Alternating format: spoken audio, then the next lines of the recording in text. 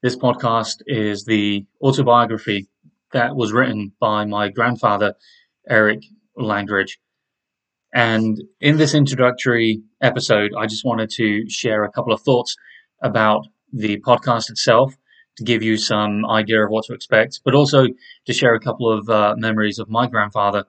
And probably at the end of the podcast, whole series, I'll throw in some extra thoughts because his book doesn't go all the way to the end of his life, and there will be some gaps that maybe I'll fill in.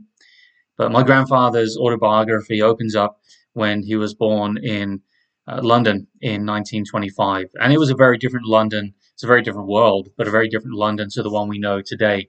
His early years read something more like a fiction written by Charles Dickens or one of those old authors.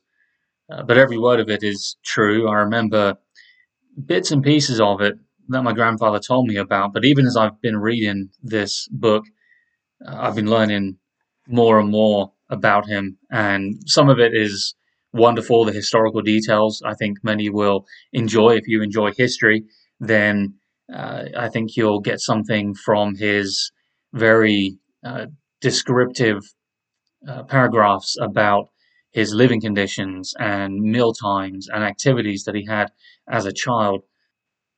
But even if you're not interested necessarily in the details of history that he shares, I think his life is a great story. And maybe that's just because I have the perspective of a grandson.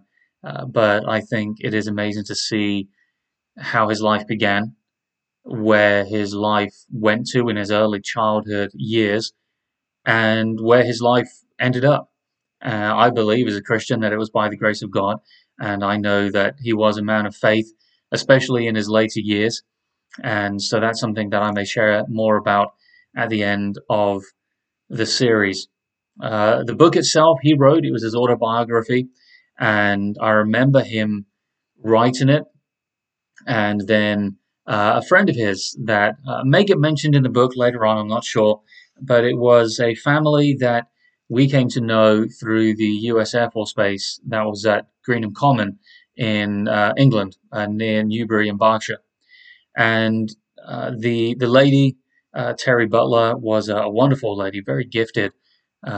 She was into a great many things and was good at them all, it seemed like, whether it was music or crafts. And in later years, after she left England and her family, her husband Buck and herself moved back here to America, where I now live, she got into building the ships in a bottle and became so expert at it that she was consulted when they were making the movie Master and Commander.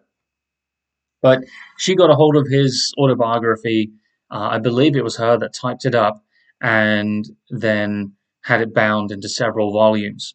My brother has a copy, and one of the copies she kept, and so it made its way here to America. And then about a year ago, Buck Butler, after the passing of his wife, felt that the book needed to be with a member of the family, and so he very, very kindly sent it to me. And so I'm just going to read through it. I'm not going to make any comments. In the early couple of episodes, you'll notice that I stumble over words and make mistakes.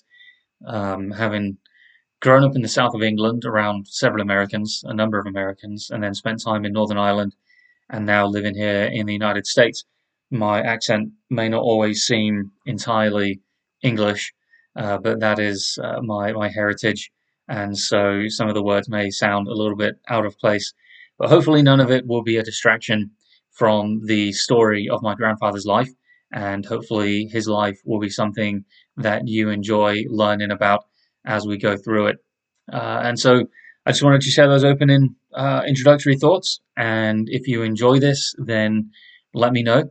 And I am looking forward to learning more about my grandfather and his family, things that maybe I'd heard about, other things that I never knew.